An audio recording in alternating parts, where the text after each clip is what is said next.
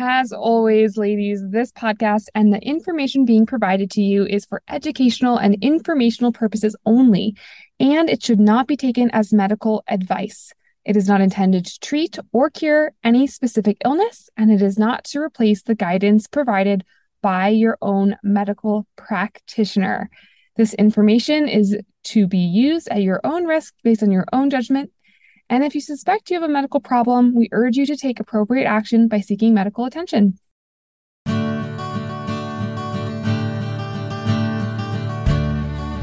Welcome to the She Talks Health podcast, dedicated to guiding and supporting women on their journey to optimal thyroid health. I'm Sophie Shepard, your host and mind-body wellness coach, here to bring you inspiring stories of resilience, education, and transformation. Do you want to stop walking through life feeling like a zombie and start being present? Are you sick of struggling with depression, constipation, hair loss, crippling fatigue, weight gain, cold intolerance, and irregular periods? Do you wish that you had a direct pathway to taking back your mental and physical well-being? Well, my friend, you are in the right place. As a functional diagnostic nutrition practitioner, I help women transform their thyroid health through physical, mental, and emotional healing. I am so excited to be your guide on this health adventure. Let's embark together on a path that leads to relief, joy, empowerment, and normalcy that you've been seeking. Get ready to feel the strength of shared experiences and the power of possibility. Welcome to the She Talks Health podcast. Hey, everybody, and welcome back. Today's guest on the She Talks Health podcast is Patrick Murphy, a somatic coach. And Patrick works with people to tap into the tremendous wisdom in our bodies and helps them overcome anxiety, perfectionism, and overthinking and past trauma. He's pretty incredible. And in this episode, we discuss what does somatic mean, how to reframe negative emotions, how to get in touch with our body's innate wisdom for healing, looking at judgment and how can we shift that to curiosity and to get in touch with all of the parts of us. We did a pretty deep dive into parts work or internal family systems work and how our bodies work to protect us. We discussed the 4 stages of stress and how stress gets stored in the body. And we also talked about the biggest misconception people have about de-stressing and the nervous system work that's required. At the end, Patrick gave us 2 amazing somatic exercises for you to get started, to know your body, and to start using your voice. If you want to learn more about Patrick, you can go to his Instagram at murph.live or his website, murph.live.com. And his free gift to you today is the 7-day anxiety reset.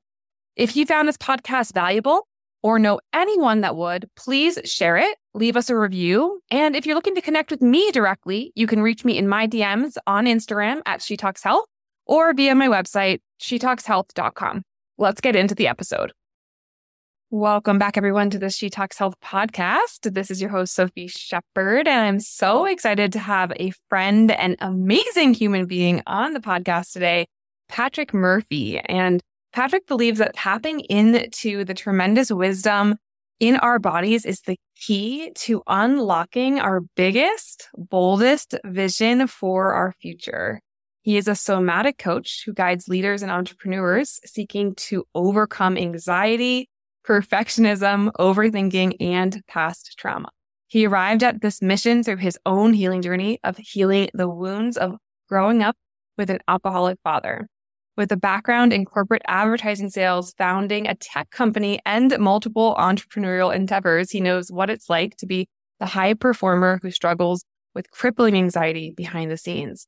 His mission is to guide others to become their own self-healers through learning the same knowledge and tools that helped him on his own healing journey.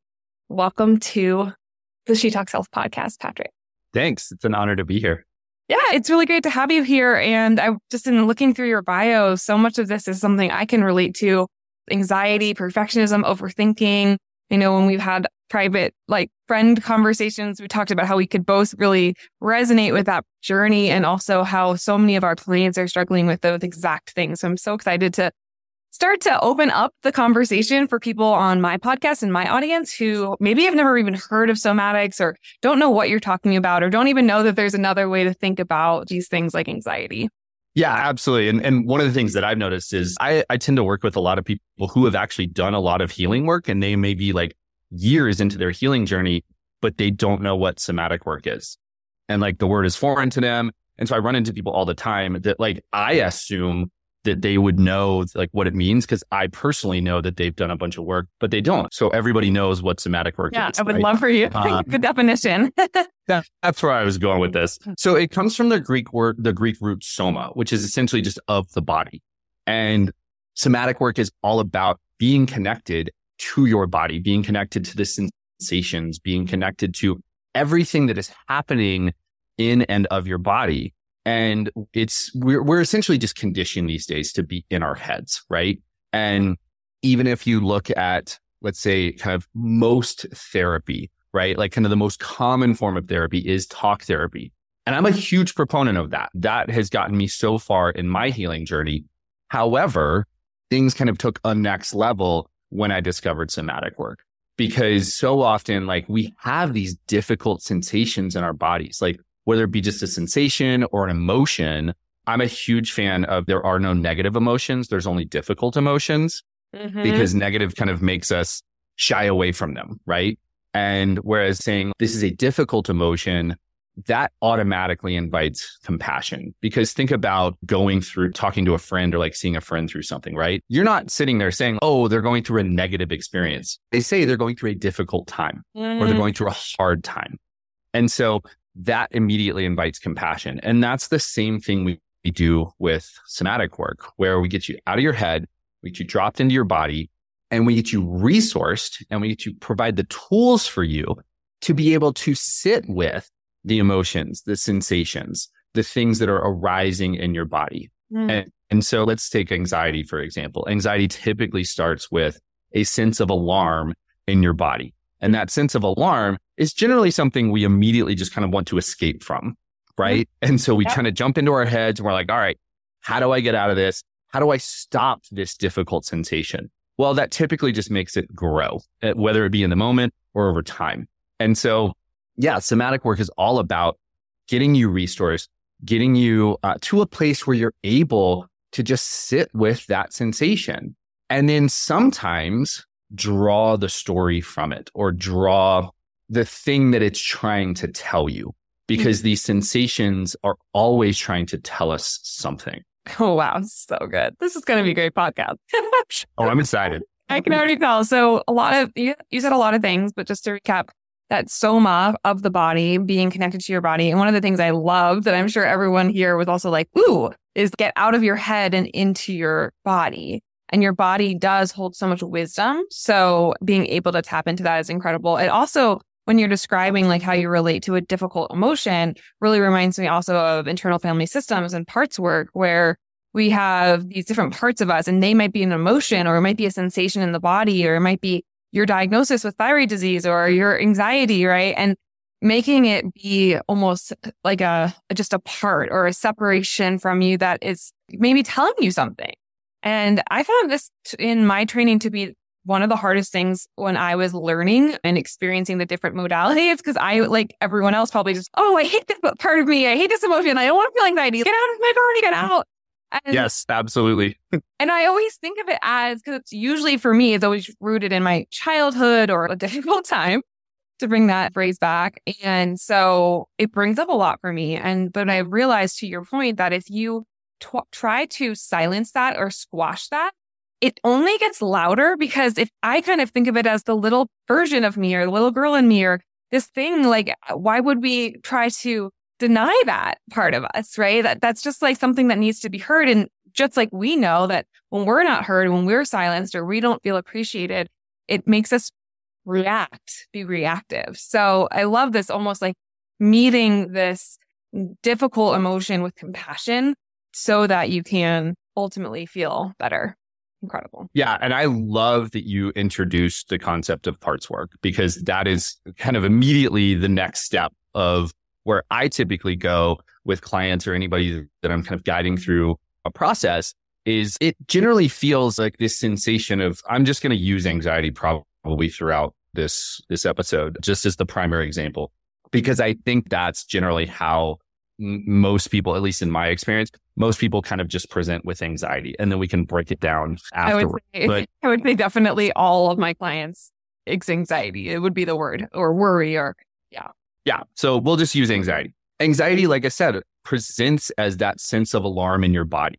And so it's pretty easy to cognitively go to, oh my gosh, like all of me feels like I'm on fire right now, or all of me feels tense right now, because physically your whole body, or a very kind of acute part of your body where maybe you're feeling like that intense sensation, it feels like that. So it's easy to make that assumption.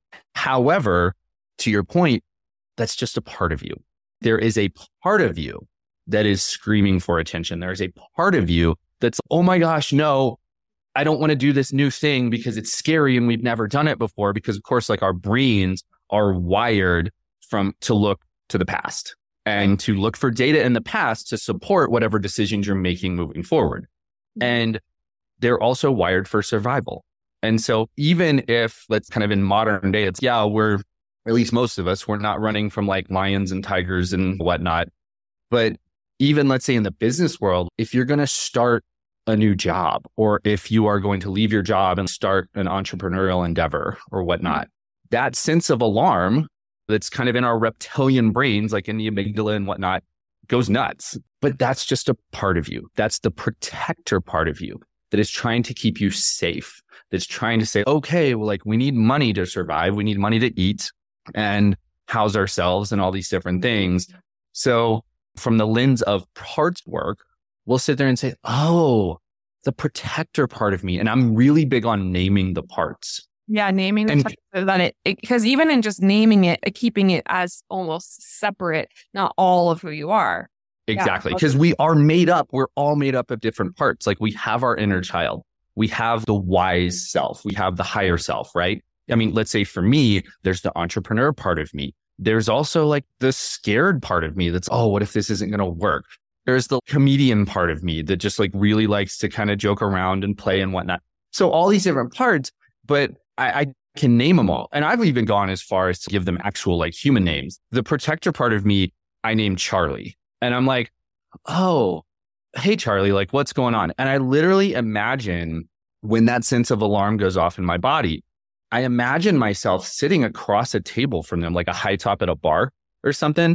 And I just like slide over a beer and I'm like, hey, what's going on right now? And then Charlie's, okay, well, this isn't going to work for all of these reasons. And here's why you should stop doing this and blah, blah, blah, blah, blah. I'm like, oh man, you're really scared right now, aren't you? And I kind of talk to him like a little kid sometimes, because part of that is my inner child, right? Where it's, oh my gosh, like this scared part of me. And so they just want to be seen and heard. Mm-hmm. And even like in a moment where, let's say you're in a meeting and you get triggered as hell, right?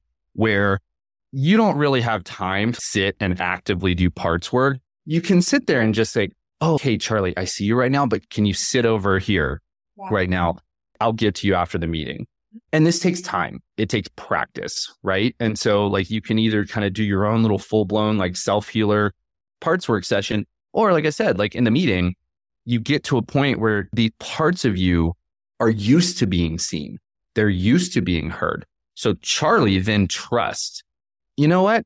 He's right. Like I've actually seen him come back to me after the meeting a few times, like after we've gotten triggered, and you begin to develop this deep sense of trust with yourself. That's everything. Like just this deep sense of trust with self. Like I see it with clients all the time where, especially with past trauma, we don't trust ourselves. Like I'm just going to use myself as an example, because growing up with an alcoholic dad, shit would happen. And I just never quite knew sometimes if he was going to blow up at me, or if some sort of like little emergency was going to go on where he'd be like, you have to clean up this mess and you can't go to football practice. And now I'm going to be late for football practice. And so no matter like what I tried to say to him, it wouldn't matter, because like, well, I had to take care of whatever kind of thing that he was dealing with in the moment.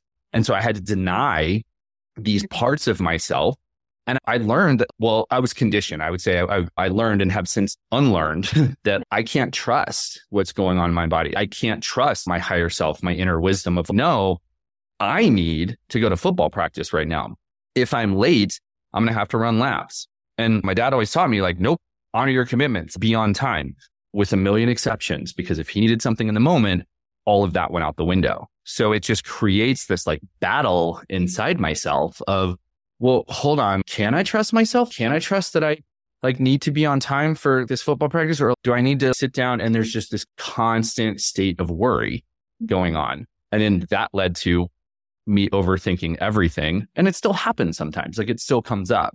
So wow. It's nice to meet all the parts of us too. I mean, I think we can be very judgmental about those parts. So I love the idea of you're just having a beer with a friend or a friend that's worrying. And I also think it's great that you mentioned kind of the practical. You're not always going to be in a position where you're calmly sitting at home and you can do inner child or parts work like in the moment. But if you can create trust within yourself, then you start to see that you can put it, I'm going to come back to you. And this is really interesting because I work mostly with women with thyroid autoimmune disease and kind of like chronic health issues. And one of the biggest things that I hear from them is I don't trust my body. Like I don't trust it. It always fails me. Or why does my body not cooperate with me? And I 100% know that those have been parts for me to work through and feeling really like there isn't a relationship with self. So this idea of deeply trusting yourself, to me, it's everything. I'll just also speak from personal experience that even within business,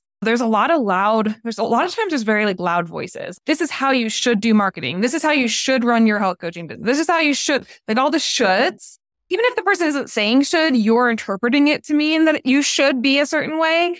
And I'm in year 6 now, and I'm just now starting to unwind all the shoulds. Do this the way that I want to do it, which includes this podcast, actually. Like this is one of the first episodes of the relaunch of this podcast. And part of the exercise in relaunching this podcast was like trusting self, like, because there's all this input all the time. And so whether it's an alcoholic father or a very loud business mentor or your cousin or whatever, there's a lot of influence on us. And so what I find happens is like there's this disintegration of self because you're like looking outside of yourself all the time, either as a safety mechanism or as a protection or as a, I want to be safe or I want to be loved or I want to be held in that. And if I agree with this person, if I go along with the norm, then I'm safe or I'm liked or I'm appreciated. So yeah, just that deep sense of trust with self is such a practice. And what I think it's everything. I really think that's everything right there.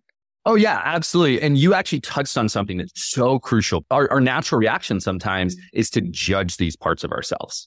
And especially like when you get onto like kind of a healing and expansive journey, you learn kind of like you said, okay, well, this is what I should do. Even though some of the stuff like, yes, like you need to follow your own inner wisdom. And there's so many messages and ways of doing things and coaches of coaches out there that are like, you've got to be completely shameless and blah, blah, blah, blah, blah.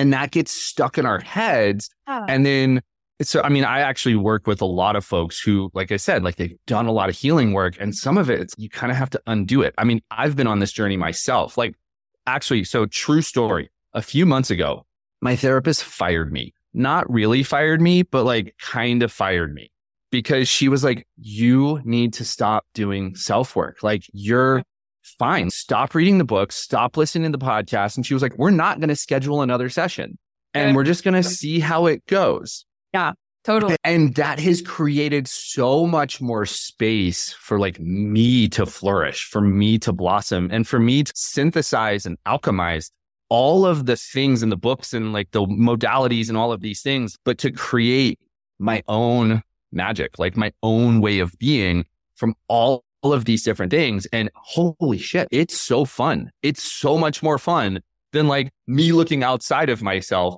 and be like, oh my gosh, well, like this somatic practitioner is doing it this way. Or like this person, like one of the things that I've been really, and I'm kind of actively blossoming into right now is like just letting the comedic side of me come out. Because like you and I both know, yes, we do very serious work, but at the same time, like we cannot take this stuff too seriously because when it becomes too serious, that becomes a burden in and of itself. Like when we're so serious about the healing work and we're like white knuckling it, like that creates its own anxiety. That creates its own loop that like also then needs to be healed. And so, like, I know the other day, like you and I were just sharing funny memes about the healing process. And we were laughing about it because they were just like so absurd. And it's, oh no, like, but the thing is, like, we have to laugh along the way. Like, we have to just be able to have this like levity about this deep work. And in a lot of ways, like in certain situations, especially with past trauma, like that laughter is eventually like it's a sign of healing. Like it's a sign of growth. Like even if you're laughing at like just like the deepest, darkest, most horrible things that have happened to you in the past, like when you get to that point where you can kind of joke around about it a little bit. And I'm cautious right now of, well, if you're not at that point, like if you're listening, you're not at that point, that's okay. And that's not necessarily like a goal. Like it's a spectrum, right? Because I'm also in that. I just got out of a year-long mentorship in learning how to do neurolinguistics programming, hypnosis, a little bit of somatics, and deep subconscious mindset reprogramming. And in order to be trained in that, I had to go through my own stuff.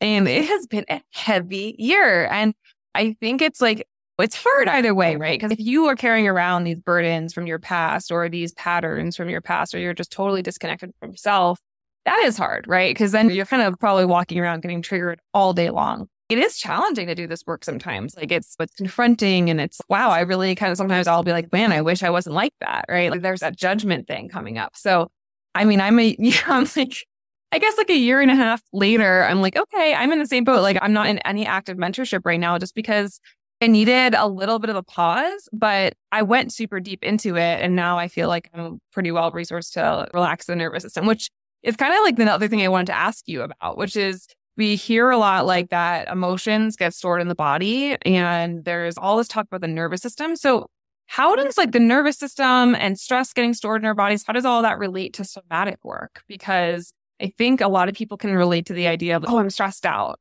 Oh, my stomach hurts because I'm stressed. I can't think straight because I'm stressed. Or like that, it, to me, is like the connection. But I would love to hear from a somatic coach like yourself what you feel like that those connections are.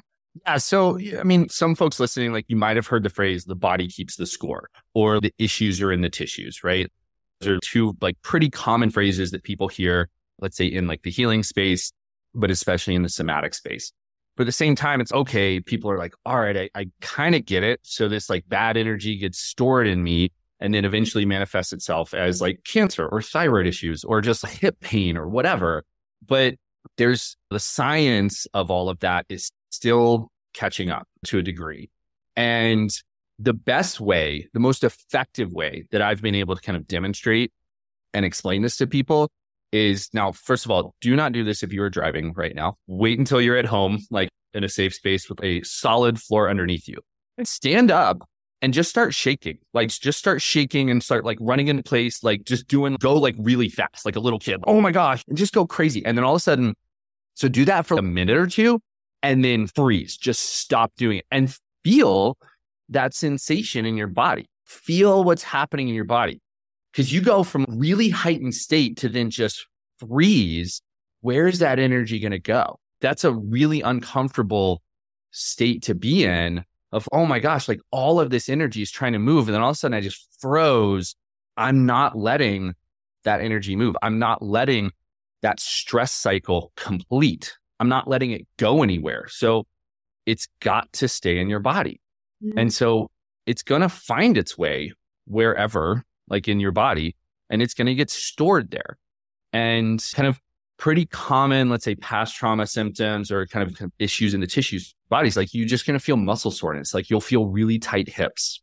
You'll feel all sorts of things. And I'll share a personal story right now. So EMDR is a therapy modality. It's a PTSD modality that has been wildly effective for me in my life. I started it 8 years ago with my therapist. She introduced me to it. Same therapist that just fired you?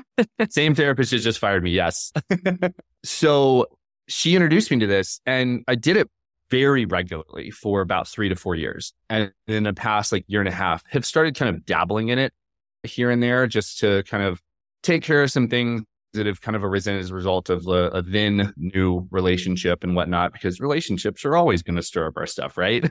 Relationships and business ownership is, oh, hello, come meet all the problems that you think you didn't have.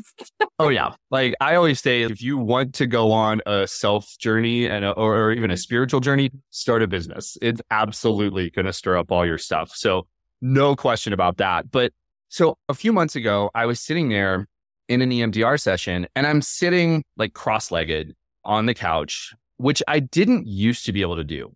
And no joke, as a result of doing EMDR and some of this trauma work, my hips have actually loosened up, but they're still kind of tight. So I'm sitting there and I'm going through this. I actually don't remember specifically what it was, but I was working through just something from the past that had come up in EMDR. And as I worked through it, as I saw like teenage Patrick, and I told him like, hey, it doesn't have to be this way. And I just kind of did the healing work and inner child work with him. Yeah. I physically in that moment felt my right hip release. Whoa. Oh like my I'm God. not even, no joke. Like I physically felt my right hip release. And I was like, oh my gosh. And I was able to actually like in that cross-legged position, get my knee all the way down to touch the floor, which I have never, ever been able to do in the past. And I can actually, because usually when I'm sitting cross-legged, I actually have to sit like on a cushion. And even like previously, I wasn't even able to sit cross-legged like on a cushion, like a meditation cushion or whatnot. Mm-hmm. Now I can actually fully sit on the floor cross-legged and be comfortable. And 2-3 years ago, like that was not something. So this is the power of somatic work. This is what I mean by the issues are in the tissues. There was a connection between that past moment, that past trauma, and the tightness in my right hip. Yeah. And I know the science is still catching up, but what I notice in my practice working with people on this stuff in different modality, but very similar, is like, because when we're young, we don't necessarily have the resources or the tools to handle what's coming at us. We have something happen. And I just want to be really clear if you're listening to this and you're like, well, I don't have any trauma. Okay, let's just talk about that for a second. I would define trauma as anything that overrides the nervous system. So it doesn't have to be big T trauma. It doesn't have to be that you were the child of an alcoholic father. There can just be situations that happen and you don't know what to do with it. And so the body, what I find is that the body is so smart and it wants to preserve your life. And so it will do whatever it needs to do to keep you alive. And I'll just give an example from a session yesterday. We were doing some timeline work, which is very similar to EMDR, different because I'm not a licensed therapist, so it's different, but it is a similar idea where you go back in timeline. And this client had an issue where she felt like she had to protect herself and had to protect her mom, but she couldn't. And in this person's labs, she has elevated calcium. And calcium is like cement around your cells, around your tissues, around your organs. This person also has endometriosis, which is a disease where the tissue, like you're growing extra, like a tumor essentially on the outside of all these tissues. So it was really interesting afterwards when we were debriefing, talking about, wow, since she was a kid, she felt this need to protect, to hold, right? And it was like, I could just see it. That exact situation where you're like, okay, the energy had to go somewhere, it went to my hip. For her, I feel like the energy went right to her pelvis, right? And that's like where it froze. And obviously, there's no test in the world that can go back in time and be like, oh, when you were 5, if you locked that protection in, right. Like she didn't have any other tools. And to your point, like if energy is created, it has to be moved. Like it doesn't just like dissipate. It has to be stored somewhere. So it's really been fascinating for me in lieu of while we're waiting for science sometimes to catch up to this, to really experience this in myself and hearing stories like yours or experiencing stories with my clients where like this is true. Like this is just happening. And if we tap in, we can experience it and realize it, and we can shift it, which is really exciting. Yeah, 100%. And I love what you said about, okay, if you're sitting there listening, like you're like, well, I don't really have any past trauma. We've all experienced stress, right? And so stress can still get stored in our bodies in the exact same way. And one of the biggest misconceptions that I have seen with people regarding stress and kind of resolving the stress cycle is common knowledge, common wisdom states that, well, if you're stressed out, like you just need to take a deep breath and calm your nervous system down. And that's not necessarily true. Sometimes the energy needs to move up. Sometimes you need to shake it out or dance it out or scream it out and let the energy move up instead of down. It's a judgment call in the moment, but like you will physically feel that sensation in your body of, well, all right, I'm really angry right now. Okay, if you're angry right now, go to a safe spot and start punching a pillow. That's a perfectly safe way to actually let anger move through your body. And just do that until you can't do it anymore. And then, because there's always a secondary emotion under anger, then you'll be able to access the emotion that is underneath that anger. So for anybody listening, like you can Google anger iceberg and it'll give you a really good visualization of kind of like, we all know like that proverbial image of the iceberg, right? Where you can see the top part, but there's like this whole big part underneath the surface that you can't see. And so anger always presents on the surface. It's a difficult emotion. It's one that I think people have a very difficult time relating to because anger gets a bad rap in our society. It gets confused with aggression. So many people think, oh, I'm feeling angry, but like subconsciously they're like, oh, I'm feeling aggressive right now. So let's separate the two.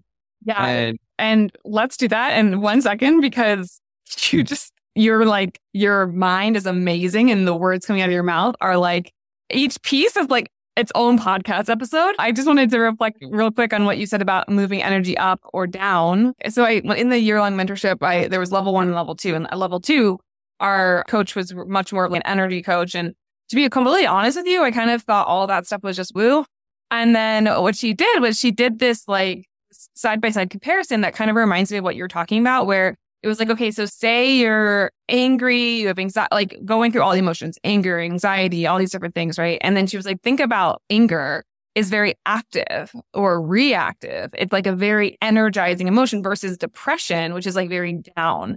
And so you want to match your energetic or somatic choice of a tool with where you're at. And I was like, oh my God, like it kind of just blew my mind. And she even said, for example, like if you were angry, you probably don't want to sit and meditate and be like, oh, namaste, right? That's going to just irritate you more. But you might be able to go and punch a pillow, like you said, or you might even just go for like a run or a vigorous walk or something where you're moving energy. And it was the first time I'd ever heard that. And I guess that's kind of what you're saying here. Like you're not going to, you want to try to tap into where is the energy of that emotion and then match a tool to support you in that, not, oh, I have to be calm and everything has to be stressless all the time. Because that's just, as we know, completely unrealistic, right?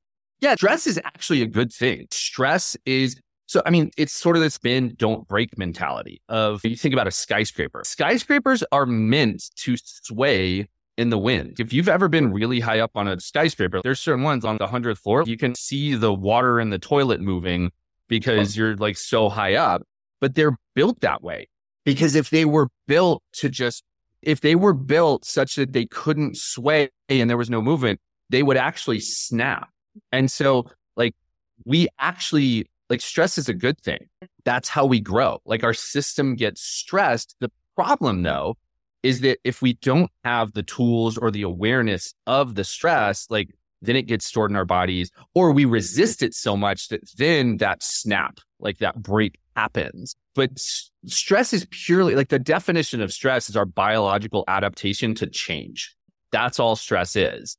And so we get this, like we have this negative relationship to stress, right? Because yes, like in our modern day society, there are so many stressors and most people aren't equipped to deal with all those stressors. And then we've also got these little things in our pockets or our purses, right? Called smartphones that are just hijacking our lives. Like they're hijacking our systems. And so, okay, I'm going to pause here because I could go down like 15 different rabbit holes right now. Sure. There's so much to talk about, but yeah, pause. And you're talking about the negative relationship to stress. Yeah. I want to come back to, so let's just talk about the stress cycle, right? So there's 4 stages to the stress cycle. Stage 1 is the trigger, right? It's the thing that comes in and begins to stress us out. It could be your mom saying something. It could be the overwhelm of the holiday season, any number of things. So it's just the trigger. Step 2 is the response, right? It's the energy actually moving. It's, I just want to scream right now, or I want to tear up this piece of paper. Or the step 2 could also be like just kind of a shutdown. It could be like if your conditioning is such that if you're going to get quiet rather than get loud, that is also kind of a stage 2. Wow. Stage 3 is what I call the come down. It's where you get in tune with the emotion that is actually related to the actual trigger. And so it could be sadness, it could be anger, it could be frustration, it could be, all these different things. But that the stage 3 is where you're actually able to name it. Yeah. And stage 4 is the actual resolution. Like the resolution is, okay, now I can just take a deep breath and let it go. And the problem is most people, and this is again, conventional wisdom, that we're kind of taught to jump from stage 1 to stage 4.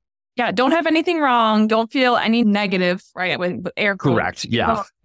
Suppress them. And then, oh, wait, we just talked about what happens when we suppress emotions. They get stored everywhere in our body. So we're not society, just to be clear, everybody, our society is not necessarily one that thinks that what we just talked about is normal. And Patrick and I are saying that if you truly want to embrace health, this is a step process that you really do need to start to understand. This is actually really similar to what my mentors called times, and I renamed it as iMeds, which is just to break it down, which even the idea of breaking it down, as I'm realizing, because I was talking about iMeds with a client yesterday, she was like, this is really new for me to stop and think about the emotion or to recognize what the emotion is. And I think so often I'm noticing we don't even know how to label our emotions sometimes, right? So it's like the steps of this almost in itself will help you because it's almost like parts. Okay, I'm angry because of this. And in iMeds or dimes, what my teachers taught us, the step past that is less somatic and more mental. But it's if this situation were to arise again, how might I want it to be different? Or is there something currently happening, like a boundary that was crossed that I need to go and talk to this person? In doing that, or even starting to idea of that can slow someone down to help them. Oh, yeah, absolutely. And that's the thing. But like people generally just try to jump from like step 1 to exactly what you're talking about, like to the analytical part. But like step 2 is the somatic piece. Like it is the part where you're letting that energy move. And yeah, sometimes you do need to step in and kind of do some parts work with it. Because if you're in a meeting, all right, your audience is largely female, right? And so if you're in a meeting and you present your idea as a woman and the old white man steps in and it's like, what I think Caroline's trying to say is blah, blah, blah. And they explain it for you, right? Exactly. Probably going to stir up some stuff, right? But you're not going to start punching the desk in that meeting because for so many reasons, that energy does want to move. And so in that moment, my recommendation would be like, see that part of you that is like rightfully pissed off. What I said was what I said. So shut the F up and just let it be. Like I don't need somebody else to interpret my ideas, right? So see that part of you in that moment and be like, all right, girl, I see you. I see you. Or yes, yeah, I see you. And that's the thing, like so much of this, I mean, I know you experience this every day in your work with women who have gone through like the traditional insurance-based medical system and have just been told time after time or just gaslit time after time where they're just like, I know something's wrong. Maybe I can't trust my body, but I know that something in my body is telling me that something is wrong. And then they come and find you and you're like, hey, you're not crazy. Yes, like something's absolutely wrong. And we're going to go through a bunch of steps. It might take a little while, but we're going to go through a bunch of steps to get to that root issue. And it just being seen and heard and validated. And that's the thing, like these parts of us, first and foremost, they just want to be seen and heard and validated. And this kind of backtracks. I mean, of course, I've gone on like a bunch of tangents in this conversation, but this is something going back to the judgment piece that we were talking about earlier. Like one of the key things that I teach my clients to do is not judge any part of you, because one of the core beliefs of somatic work is that every part of you has wisdom. Even that part of you that's like screaming at you, trying to tell you like, no, don't leave your like nice 6-figure corporate job and go out on your own and start this business. Even though like your higher self, so many fibers of your being are like, oh my God, but I'm miserable in this corporate job. And I know I have this other calling to go out and help women with their health and all these different things like you have. But there's this protector part that's obviously going to come up that has wisdom. Like there's absolutely wisdom in that part of you saying, no, don't do this because we don't know if it's going to work out. We don't know if you're going to be able to generate enough income to live and have food and have a roof over your head or whatever. Like that part absolutely has wisdom. Yeah. And then there's this other part of you that's like, I really feel like this is what I'm supposed to do. And so often what I see is parts are like at war within a person and they're both equally as strong. And so for anybody who can't see, which is everybody right now, because it's a podcast, like I'm punching my fists together right now. And so there's this like equal energy coming at each other. And then there's this shutdown because that's where people get stuck because they're like, oh my gosh, there is this part of me that's like screaming at me not to do this thing. But then there's other part of me being like, oh, follow this vision, follow my intuition. That's a big thing in somatic work and something that's generally shunned in our society, but celebrated if it has the right name, a la gut feeling, right? That's so good. Yeah. Every part of you has wisdom. And the thing that I teach people to do is actually, instead of judging this part of us, instead of judging this part that's like begging to be heard and seen, even if the stuff that it's saying is completely off the wall. Because that's the thing, is like some of these parts, some of these protector parts, they just get outdated because of past conditioning.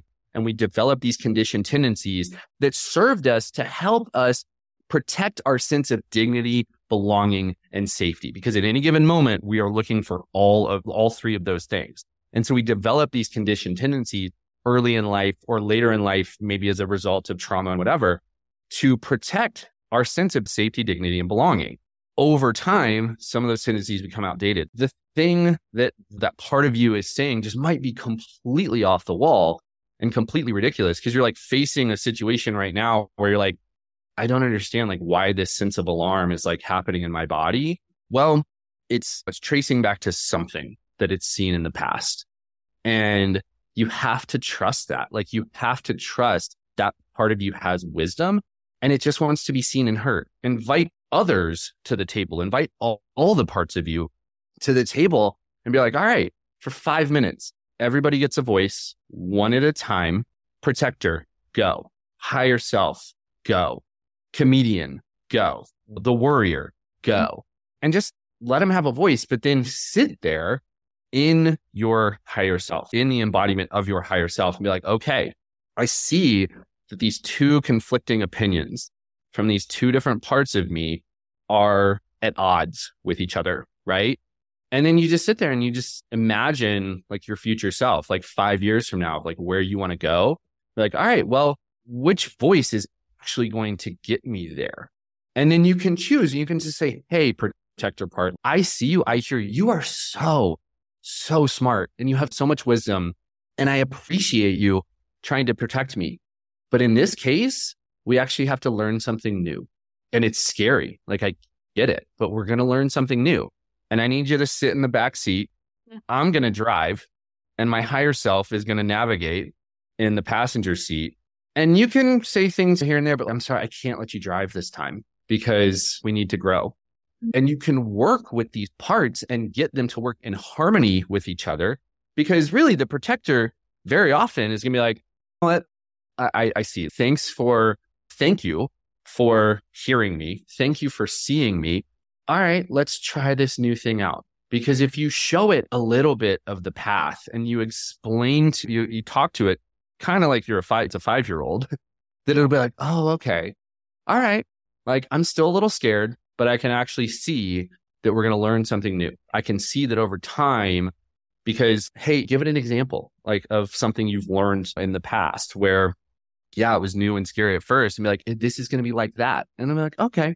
And that's how you work with the parts. That's how you learn to not judge the parts of yourself, but actually believe and trust in all of their wisdom, even if it is conflicting. And then you get to choose. Like you get to choose which part to listen to. Yes. Oh, so good. So good. And one tiny thing in there before I ask maybe one of my last questions for you that I love that you said was that you can sit at your higher self, or in my language, a higher perspective.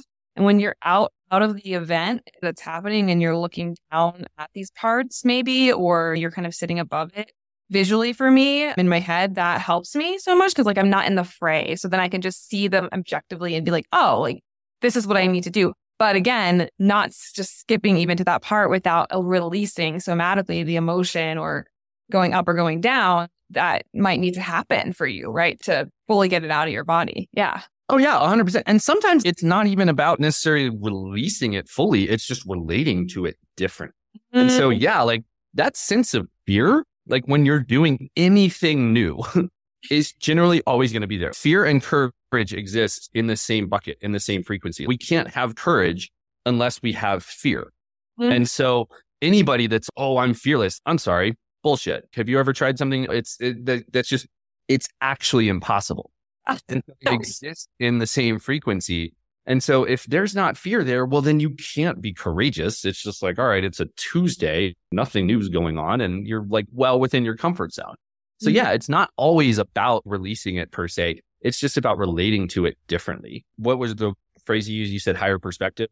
Yeah, just a higher perspective. The way I think about it is if you are like a mouse in a maze and you can't see your way out, you have a very low to the ground perspective, but a higher perspective, I can see the whole maze and I can figure out which way to go. So safer too, right? You're not in the weeds. You're not in the argument in that perspective.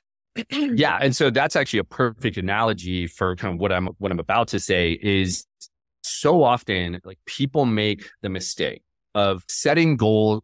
Setting goals is not a mistake, but in trying to achieve those goals and trying to achieve, let's say, that 5-year plan, they tend to start, okay, I'm here in, 2023, or I guess by the time this launches, it'll be 2024, and I need to get there. And so they're asking themselves right now, okay, how do I get there? Well, to your point, like right now, like you're in the maze, like you only have this limited perspective that is based on all of the ways of being, all of the habits, all of the identities that you have brought along to this point in time. Those were all well and good because they served to get you to this point in time. But you and I both know, like when we go through kind of a growth process or you start a business or whatever, well, like then you need to take on a different set of habits, a different set of identities that roll up, or a different set of habits that roll up into different identities that maybe you haven't embodied before. So all of that's going to be new. And so what I advise people to do is actually call in that higher perspective or call in that higher self. And in this case, I would say the version of yourself 5 years from now. So imagine that you have everything on your list and it's 5 years from now.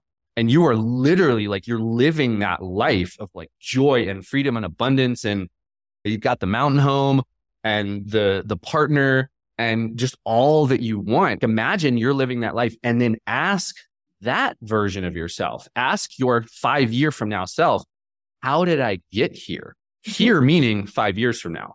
So don't go from here to there, go from there and work backwards because that version of yourself, that higher perspective, that higher self is going to be able to tell you, okay, well, I did this, I did that, and here's the steps that I took. And what's going to happen when you do that is it's going to stir up all of the fears, all of the judgments, everything where you're like, wait a minute, hold on. You left your job and you didn't have X amount in savings and your higher self is gonna be like, yeah. And it worked out because you trusted. And then your now self is gonna be going bananas. Like the protector in you is gonna be like, no, but I need this amount in savings. Why not? Then like on a silver platter, it presents the work you need to do. And it presents the new habits and the new identities and the new ways of being. I love this. And I love that this episode's going to come out the second week in January. And a lot of what I was thinking about on this podcast, the relaunch, is like exactly what you just said. If anyone's read a really great book, but there's two really good books I think everyone listening to this episode would enjoy. One is called No Bad Parts. And the other one is called Atomic Habits. And one in particular, in Atomic Habits, he talks about like assuming the identity of the person you want to be. And that's actually one of the very first frameworks that I work with my clients on when they join my program is getting clear about where are we going? Because then as soon as we figure out where we're going, we can start making actions towards that. And then there's going to be a lot of roadblocks. There's going to be a lot of, oh my God, stop, don't do that. Da, da, da, da. Oh, yeah. Dude, like that's the stuff, right? Well, I know we've been on for almost an hour. I think my last question for you, just kind of going back to the beginning, to somatic work, because we talked a lot about parts, which is great. We talked about emotions. We talked about stress cycle. If someone's listening to this is the first time they've ever heard of this work, are there any exercises or are there any steps or tips that you might tell someone? Where would you start to even maybe get in touch with their body and out of their head, for example? Yeah, I mean, the first and foremost, it's just awareness. It is pure awareness. And because we can't do any somatic work, we can't do any work, period, if you're not aware. And so the simplest exercise that I would start with is a simple body scan. Just sit down. There's no goal here other than to notice. And so just sit down, take 3 deep breaths, and start at the crown of your head, and then just start moving down to your temples, to your cheeks, to your jaw, to your neck, to your shoulders, head, shoulders, knees, and toes, right? And just see what you notice. See if you notice any areas of tension. Mm-hmm. See if you notice any areas of spaciousness or freedom. If the color red comes up when you're like noticing your right shoulder, great. Like that's information. And then, if we were in a session, I'd be like, all right, well, what does red represent to you? Do not get into analyzing. Despite what I just said, that would be next step. But just notice your body. And if you notice, oh my gosh, like this is so uncomfortable, I want to run right now, that's okay. Because that gives us the starting point. There's no wrong answer in a body scan. If you feel absolutely nothing, if you feel numb because maybe you've been dissociated for a long time, because that's part of my story, then that's okay. Like that gives us a starting point for, okay, like maybe we actually need to start outside of your body to kind of see what tactile things that, the sensations, like maybe you just like grab a pin and you start feeling a pin and you notice the sensations with the pin. Well, that's actually going to bring your body into some sort of alignment with touching, with feeling, etc. And then from there, that's the window potentially into your body. So there's no wrong answer with the body scan. It's purely, what do you notice? That's always the first step in somatic work, is just, what do you notice? Let's see what comes up. It might be everything. It might be too much. It might be absolutely nothing. Or it might be something in between, but just, what do you notice? And then if you do the body scan, congratulations. Like you have done a somatic exercise and you should celebrate that. That's amazing. I love that idea. One of the things I'm doing for myself is I'm investing in fun things, but still kind of doing the work. And it's interesting because Kathleen offers voice lessons. And of course, the voice is in and of itself very somatic. And so the very first thing we did was take 3 deep breaths into a body scan. And I know you'll appreciate this because you used to live in New York too. I had thing that I noticed in my body scan was like tension in my shoulders and up here in like my collarbone area. And we kind of did this exercise and she's like, I wonder what that's telling you. Get curious about it. And the image came to me with the man on 59th Street, Columbus Circle, holding the atlas. Oh, yeah. The world. And I was like, yeah, I'm holding the world with my shoulders. It was like, it's too heavy. Right. And it was like not trying to even change it, just being like aware that, wow, I'm like holding this tension in my body and it's a sensation. It's just a sensation. And I didn't need to like do anything. Actually, just through the act of singing, it was eventually felt better and I felt good. But I just love that idea because it, even just for me, this was last week. It was just so profound to do a simple body scan and to get in touch with what's arising for me in this moment. Yeah, absolutely. I absolutely love that. And as you were speaking, I sort of got this intuitive hit to offer one more exercise. Awesome. To maybe let the energy move a little bit. Because like you said, like our voices, because so many people, like there's so much tension like in our throats and the throat chakra and whatnot, because we silence our voices. Like, especially like us people pleasers. Like I am raising my hand right now as a recovering people pleaser. Yes. And I will just throw, and I've talked about this before on the podcast because I do mostly work with women with hypothyroidism. Our thyroid sits right in our throat. And we've talked about this. We've talked about how I was in an emotionally abusive relationship. I wasn't allowed to express my voice. It was not safe to express my opinion, my thoughts, anything. And I know now 10, 12 years later that this was a part of why this developed for me in this particular spot. I believe that the energy focused there because I felt like, oh, I can't move. And so it had to go somewhere. So it was like literally my voice, I would try to speak up and then I would silence myself. The energy would come right back down into my thyroid. So I love that you brought that up. And recovering people pleaser, hi, like I didn't want him to be mad. Like I didn't want anyone to be mad at me. Oh my gosh. Yes. So, And it's great because like you just actually explained, oh, this is why I got that intuitive hit.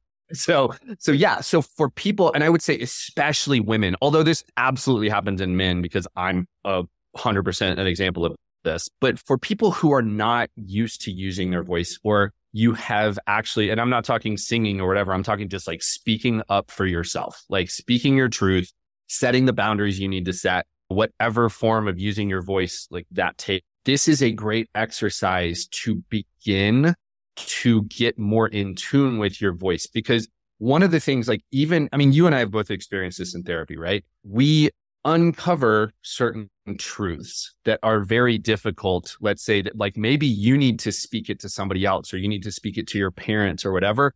But actually just speaking it to ourselves, like just the awareness of the difficult truth that like, oh my gosh, like I love my parents so much. And wow, they really did a number on me in terms of kind of some of their ways of being and patterns and conditioning that they've, passed along to me. And that can just be so difficult to sit with and to hold, much less to even speak it in an empty room to yourself. And so maybe for people who are not used to using their voices as much, I'm going to offer the following exercise. It's just a, so you're just going to sit there and you're literally going to make the noise. It's like just a bunch of V's. Maybe we can demonstrate this on Instagram or something or whatever, but you're just going to go, almost like you like everybody's familiar with the kazoo, right? Like you're just going to make the kazoo noise with your voice, like with your mouth. And that's actually going to stimulate the vagus nerve. That's going to stimulate, and it's going to calm your nervous system while also allowing that energy to move upward. So this is a more, let's say, like a less activated version of punching a pillow or like screaming into a pillow or something like that. Like maybe you just need to sit down and just go and do it for a few minutes. Like sometimes you need to do these exercises longer than you think, but that's actually still, this particular exercise is still going to activate the throat. It's still going to activate part of your voice. So if speaking the actual words of the truth or speaking a boundary or whatever it might be is too difficult for you, just start with the verbs. I love it. That sounds great. That's a great exercise, I think. And I'm really excited because Patrick's also coming into my group of women in She Thrives. This is my main program, help women with their thyroid and their hormones and their gut. And I think we should give them the buzz. Well, Patrick, this has been amazing. I can't believe we've been on for an hour just talking, and we could probably do 5 more episodes, but let people know. I know you have a couple of free things that they can tap into, and let us know where people can find you as well. Yeah, absolutely. So my favorite thing right now, I've got this 7-day anxiety reset that is completely free. And so we'll link to it in the show notes so you can sign up for it. And you're just going to get 1 email per day. I think I actually include the VOVs in there. Going to give you a bunch of tools that will over time help you regulate your anxiety, help you relate to your anxiety better. And here's the thing. Yes, it's called the 7-day anxiety reset. The expectation is not that you're going to completely reset your anxiety in 7 days, because that's a bunch of BS. And if anybody tells you differently, then they're selling you a bunch of snake oil. What it's going to do is it is going to give you tools that if you use these tools over 30, 60, and 90 days, you are going to see a profound difference in your life over time. And these are tools that have personally helped me. None of them take longer than 5 minutes. Most of them take less than 1 minute to actually complete. Ooh, and oh yeah, that's the thing. Because I mean, actually speaking of James Clear and Atomic Habits and whatnot, like I'm really big on simple, because that's the thing. Like so many people, this whole journey feels so overwhelming. And so let's keep it simple. Mm-hmm. Let's keep these things less than 5 minutes a day. And if you start to stack these up, then you get that muscle memory. You get these, you can actually learn, oh my gosh, I'm triggered in a meeting. Let me do the physiological sigh, which is included in the 7-day anxiety reset. Let me do any of these other exercises that you will learn in the 7-day anxiety reset. It's awesome. It's simple.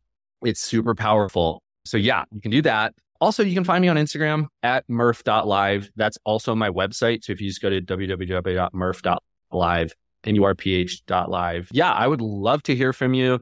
Please reach out. Yeah, that's awesome. Thanks so much, guys. So yeah, go to the show notes, check out murph.live on Instagram and the website, and then also sign up for the free 7-day anxiety reset. I know I'm going to be doing that. That sounds amazing. 1 to 5 minute tools to help with anxiety. I'm in. So thank you so much, Patrick. Awesome. And we'll see everyone on the next episode. Thanks. I appreciate it.